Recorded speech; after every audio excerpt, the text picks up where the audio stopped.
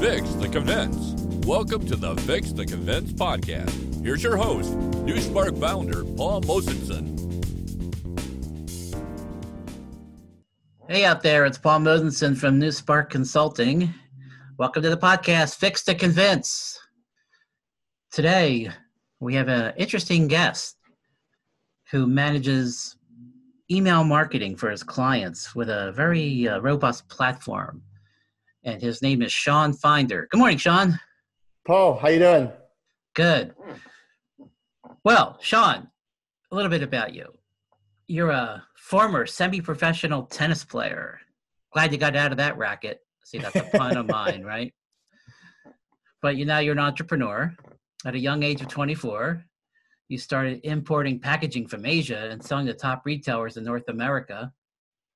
However, you've always enjoyed sales. Good for you. And data together. And so you founded a company called Exchange Leads in 2014, which helped companies build quality lists, data lists for outreaching potential prospects. Data. And this was followed by your newest venture, where you sit as founder and CEO of AutoClose. That's auto like a car, close with a K, K-L-O-S-E. AutoClose.com, which combines both sales engagement and list building all in one tool. Very interesting. So we're going to go through some questions about email marketing and hopefully get some insights, because email marketing is pretty critical in your suite of marketing tactics, especially when you try to send messages out and get people to convince to open with a subject line and convince them to read, convince them to engage and click and all those other things. But it's all about the process, the data, and the cadences and the strategy. And that's why we have Sean here. So let's proceed with some questions. Okay, Sean, you ready? I'm ready, Paul. Let's do it. Okay, let's volley. All right. Email marketing. Why is it so critical for B2B firms anyway?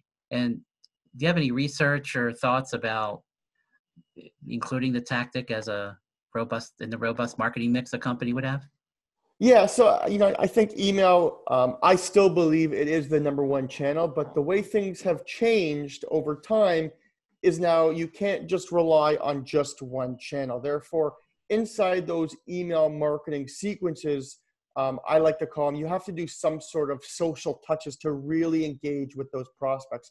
And the reason why is people are getting so many emails nowadays that if you're that one person that might send an email and then add them on LinkedIn and try and really get a face to the name, when you start sending those follow-up email campaigns, you'll be more familiar and be like, oh, Sean added me on LinkedIn, or Sean was on my newsfeed and liked this comment or commented here.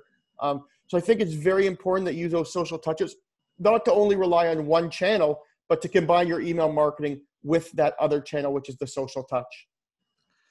Yeah, I mean, that is a challenge, especially if you're a small business, though. It depends on the size of your sales staff. I guess it's their own business process, right? Social, email, phone call, part of the cadence. Yeah, 100%. But what I would do is I would have a certain amount of days in between those emails. So you don't want to be emailing every single day. But if you do, say, for example, every 7 days you want to email and you want to continue to follow up, in between those 7 days is where you want to do maybe that phone call, maybe that social touch, to continue to be in front of that prospect. And the reason why I like social touch, Paul, so much is because you don't have to touch them, you don't have to call them, you don't have to email, you don't have to speak to them. You really can just like or comment on a post, and they will see in their newsfeed or on their phone that Paul liked my post, which will then make me more familiar with you. Right. Well, actually, it's a whole nother podcast, really, is LinkedIn Sales Navigator, where you can save leads and things like that. That's a whole nother story. 100%. But yeah, I mean, it's important. Like I said, it's actually, I'm going to ask you a follow-up question, since you brought it up about the cadence of email marketing and name recognition. So there's a lot of back and forth I see from companies about who the from should be. Should it be a name, a company name, Joe from NewSpark or something like that? Or like, what are your opinion on the from? Like this? So well, first of all, when the email is being sent, I always think it should be personal. It always should be Sean at. Never send an email from sales at, marketing at, contact at, any of that. Because the most important thing nowadays is people want to feel like it's a one-to-one email. If they know that you're email marketing to hundreds and hundreds of people, it doesn't feel personalized. The more put your email and your first name. Gotcha. I mean, it's a good practice. I mean, email's supposed to be personal, right? But I know companies do it differently and how they set it up, and I guess it's testing too. Well, 100%. But if you see something coming from a sales at email, you know it wasn't personalized. They didn't do their research on you. They don't know your industry. They don't know, what are your pains and gains, etc. Right. Well, for smaller firms out there, there's sometimes there's not enough prospects for opt-in messages, and I get that because I know a lot of email programs don't like third party. They prefer opt-ins and your database, but sometimes you just don't have enough to make it impactful, which is why, especially in the States here, that there's a number of companies that, sell third party email lists. Yep. So since they're available, how does a marketer pick the right list? And especially when you want to limit spam and junk emails and things like that. You have some tips? Yeah, I have 5 tips for you. But it's funny you asked this question because this question is very similar to the last one we had where we said about personalization, which will also prevent you from getting into those spam folders. But here's what I would say. When you are buying a third-party list, if they only accept wire transfers, I learned this in the past, it's a red flag, meaning any company that is a third-party validated company, they would usually allow you to pay by credit card, PayPal, some other service. If they only accept wire transfers, usually the reason why is they don't want you to be able to ask for a refund or ask the credit card company back for payment. Oh, I didn't realize that. Okay. Yeah. Number 2, always make sure they provide you the last validated date. That should be in a column. Therefore, you should know if you are getting a list, it should be real-time validated, meaning it should have been validated within 4 to 8 hours. Other stuff you want to look for is making sure that it's not an info at, sales at, or marketing at emails. You want B2B, if you are B2B, you want B2B emails that have the first name and they're the person's email box. If they are the sales at and you're blasting them, these email marketing platforms are way too smart. So you're going to go right into spam or promotions folder. Another thing, we talk about B2B, you want to make sure you have the company domain. So don't look for emails with Gmail, Hotmail, etc.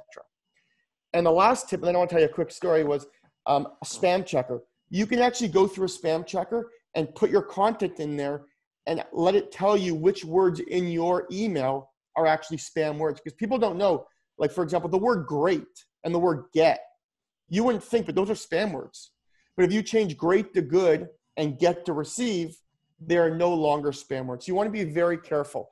And talking about data, I want to tell you a quick story quickly. It was yesterday, I got a call and I quoted a guy on data and then he comes back to me and goes, well, I can get 1 million doctors for $299. Jeez. And what I said to him was, send me a sample of 1,000 and see what are valid, because it's not about getting those million contacts. Is, as Paul said, there's no platform that's going to allow you to email them if you have over an 8-10% bounce rate. So you can pay for the million contacts, but you can't actually do anything with them. So what my recommendation would be is do your due diligence before you buy a third-party list and make sure you take those 5 tips I provided you when making that decision.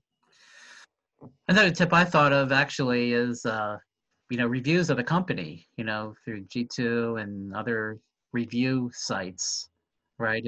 And even Quora, right? And, 100%. And just say like, this company. I know there's some that are popular. We can name drop them like Zoom Info and things like that. Yeah. But Dun & Bradstreet. But you just got to be careful too, for sure. Yep. So, I mean, your auto close. Now there's the most popular small business platforms are like MailChimp, Aweber, Constant Contact. Yep. Just tell me like, what are their shortcomings in your maybe unbiased opinion, maybe you're biased, but go ahead and explain all that. I'm gonna be straightforward with you. We use MailChimp, and the reason why we use MailChimp is marked for our marketing. So our newsletters and all those pretty HTML emails that we do to try and engage with our prospect we use MailChimp for. But what we then do is we will take our 4 and 5 star contacts from MailChimp and put them through more our sales engagement personalization tool. So we do use both. But the biggest thing about MailChimp and Constant Contact is when you email from those platforms, you are emailing from their servers. Therefore, if you have a high bounce rate, they will kick you off. With our platform, we actually go directly into your email so that you email directly from you, and we don't actually send the emails. You send the emails. So we're facilitating that, whereas a MailChimp and Constant Contact are sending it on your behalf. So I would say you need a marketing tool like a MailChimp and Constant Contact because they allow you to do a lot of pretty things with your emails. But there's other options if you're just looking at text emails that you want to get delivered. I think it's a good point, though, and I think I wanted to communicate that to the audience, that there's certain email platforms like most marketing automation that will use their servers, and those servers are basically, I guess, quote, clean and approved, right? To get so that all those emails go out at once, right? So Exactly. You schedule the email. For other email programs out there, like yours, it's sending out through your server, and people's servers may have limits on how many they can send an hour, that kind of thing. So, and that's what you guys do. So it's not like there's a plan of a deployment, but the deployment, it depends on your list, may take a few days to get out there. So exactly. Is that true? Yeah. So the tools similar to ours, what we do is on the back end, we actually pretend like somebody's actually typing the email. Because, if you use a MailChimp and let's say you want to reach out to IBM and you want to reach out to 50 people, well, they would just kick you off because you're reaching out to the same domain. So you said it perfectly, Paul. There's certain lapse time between each email and you want to be more personalized, where MailChimp, you can send to, for example, our mail list to 20, 30,000 people with one click. Right. So it depends on the objectives of your messaging, right? And if you're doing follow-ups and trying to create a meeting or whatever it is, that's one thing. But I guess if you're promoting an event, like a webinar with a certain time, that might be a little wonky with your system because of the timeliness. We use MailChimp. There you go. So we put our news on our newsletter. We have our MailChimp with our webinars, our podcasts, all on MailChimp. But then the people that engage, so click and watch, then go to the sales team. Okay. So really, depending on the client's objectives and their business model, you might recommend yours and their existing tool, depending 100%. on, right. Okay. Yep. So that's important to know. We're not telling people to switch unless they want to, but it's a compliment because your system is more personalized. You got it. Gotcha. Okay.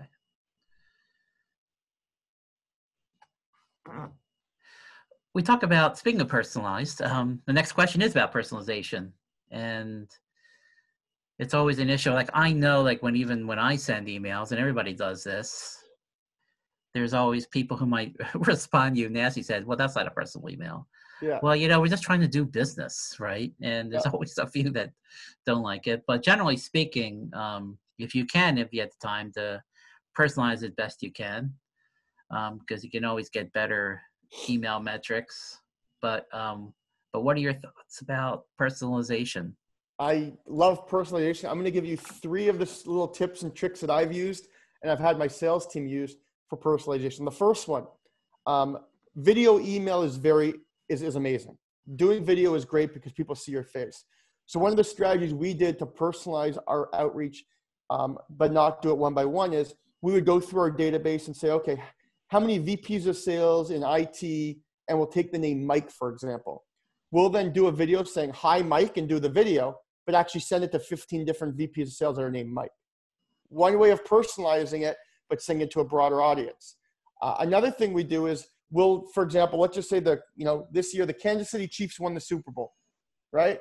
We'll actually target from our database people in Kansas City and personalize the first line and congratulate them on, Kansas City on winning the Super Bowl. So it looks like it's a personalized message to that person. Then the last tip I'll tell you is when you are doing these sequences, we send our initial email out, but on a Friday like today, our personalization might be just checking in as we close out the week, because then they know you're emailing on a Friday. And on a Monday, it might be, just checking in as we start the week. So you want to make your messaging as personalized as possible and try and hit a nugget, a conference they were at, etc., because they're more likely to reply to you if it's personalized than if it's just a cold, random email that they know is going to thousands of people. That's an interesting point, but I'm going to be a little bit devil's advocate just because of the way my brain thinks is, how you get these emails and you have your first name in the subject line, right? Yeah. Hey, Sean, you might be interested in this.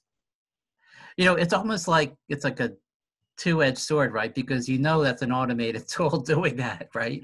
Versus manual. So, that's an automated tool, but it's personalized. I'm going to open it anyway. So it's kind of like these weird, wonky, you know what I mean? So I will tell you, Paul, though, one of the best opening subject lines I get is just, "Hi, Paul. Hi, Sean." That's it. Really? Opening. I don't get them maybe to click, but I do get them to open the email because they're like, "Well, who's this?" And then if you, in your first line of your body paragraphs where you have to really stand out and try and hit the pain point, if you don't go into the first, like when people say, "Hi, Paul," and they go, "Hi, my name is Sean and I'm the CEO of ... that doesn't work. But I find personalizing with just hi first name does work on subject lines. Mm-hmm. Yeah, usually a best practice is to have a clear benefit to intrigue someone to open it anyway, with a question. Here's, "Dear Joe, here's how to optimize your marketing campaigns," or something like that to entice somebody to open. I know it's always like a test anyway with email subject lines for sure. Get a whole podcast on that. Yeah, no. The only thing I noticed about subject lines though is most people, I think it's 67% of people open on their mobile device and they only see the 3 words of your subject line. So I always try and keep my subject line very short because I want them to be able to read it. So you can ask a question, but you got to try and keep it in that 3 to 5 words or else they won't even see the other words if they're looking on their phone.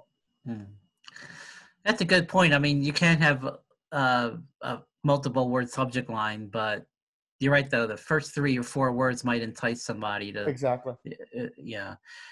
That's actually interesting anyway, because we always think about desktop, but mobile's pretty critical too with email marketing. Oh, exactly. For sure.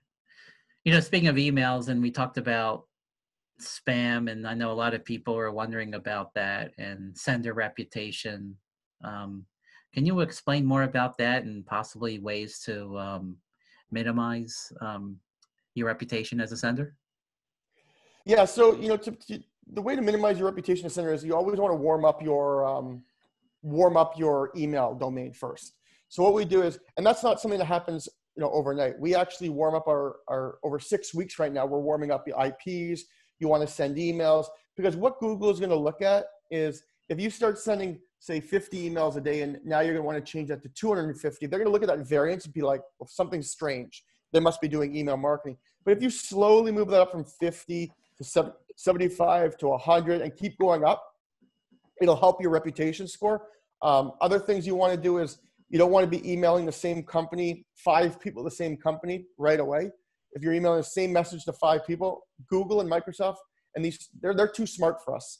So you want to make sure you do that to help your reputation and really make sure that you are warming those IP addresses up, warming those emails up before you start sending it, or else you're going to go into spam. Mm-hmm.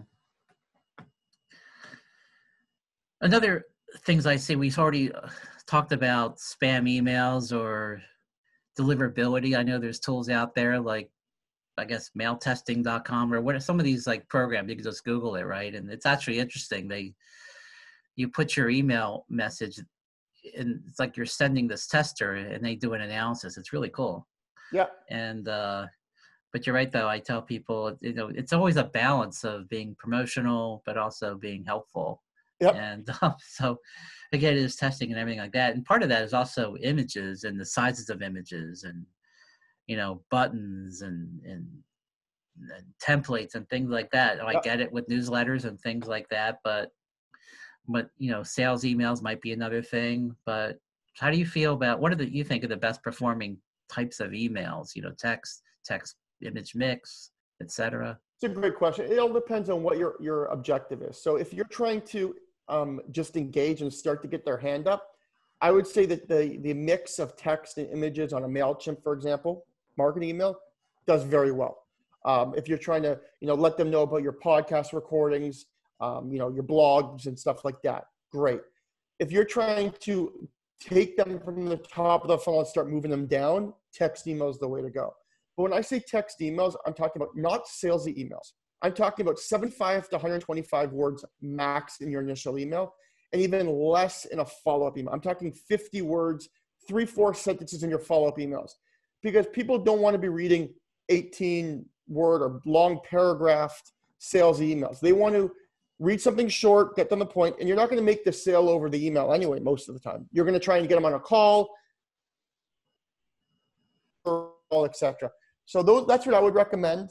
If you're trying to engage, do a mixture. If you're trying to sell, do text. But also don't forget about video, because video is becoming more and more popular. Yeah, I know. And you have an integration with your tool for sure. I know, on the Vidyard, right? Yeah, we've doubled down on video. We've done Vidyard. But not only that, even for branding and stuff, we're always on LinkedIn Lives, Instagram Lives, all these live videos. Because now video, even people are now doing this TikTok thing. I saw, I didn't even know what it was until a week ago. Oh, jeez. I know. All these people are doing these videos, and there's no reason why you shouldn't be doing them in email. Yeah. Well, I mean, it depends on the email platform you have, though. Because I know with some clients, it's, maybe Vidyard and what's it, BombBomb or a couple others. Yeah, there's BombBomb. But most of the time, we put an image there, and you can click, and you go to YouTube and watch your video, right? Yes. Or Vimeo. But yeah, exactly. But yeah, I mean, video is always important, because at least, that's a whole nother podcast topic about how to use video email. Well, not just that, though, the technical side, but also selling your passion, because at the end of the day, people buy from people. And versus words is kind of like a tease. And then at the end of the day, if you're going to buy something, you are going to talk to somebody. So exactly. So we just spoke about this earlier, but let's just expand on it with, marketing automation programs that many tech companies have, where everything is sent at once. But do you have any other best practices on scheduling emails for your program? I mean, I would just say, you have to know, not only your buyer's persona, but you have to know, are they a cold email or are they more of a warmer email? So, for example, somebody that might come from like my MailChimp list or my 4 or 5 star on my MailChimp, I might send more like, 3 to 5 follow-up emails. Whereas if I'm just picking a name from a database that's never heard from me before and never seen me before, I would send 6 to 8 emails. So I would say the number one thing about emailing in general is you have to be persistent. You have to be persistent, but not annoying. You have to be like in that middle, because that's what people are going to respond to. You're not going to get a CEO that's going to respond to your first email most of the time, or an owner of a company. They want to, you're going to have to do follow-ups under the same thread, and then keep engaging with them. And they're more likely to follow up after you send 3-4 emails with you kept hitting their pain point, etc. So that's what I would recommend. Mm-hmm. Yeah, I know. We all get these emails. I know you're really busy or whatever, and you get the previews. Like, so another one of those guys. I know I got on a list, but it is marketing, and well, I tell people it's like anything. It's like television advertising. If you're in the market for something or something intrigues you, you might pay attention. If not, you can delete it or skip it or whatever. Exactly. But, and so some of that is kind of branding and things like that. But I mean, it's okay to do, because all you need is, depending on your business model, maybe 2 or 3 people. And if you get 3 interviews or demos or trials from a mass email campaign, I mean, your ROI is going to be pretty good if you make a sale. So, exactly. That's it. And that's all we're trying to do. I mean, it's sales. So, so don't be afraid of email marketing, really. It's just a matter of, don't be too pushy.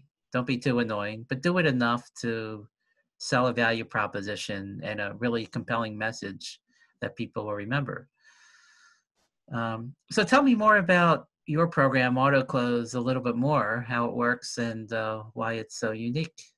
Yeah, so it's very unique, because what we've done is managers nowadays want to consolidate tools. So what we've tried to do is consolidate everything into one tool, so you can have your database, you can have your sales engagement, you can have the video email, you can have Calendly, and all these different tools in one place.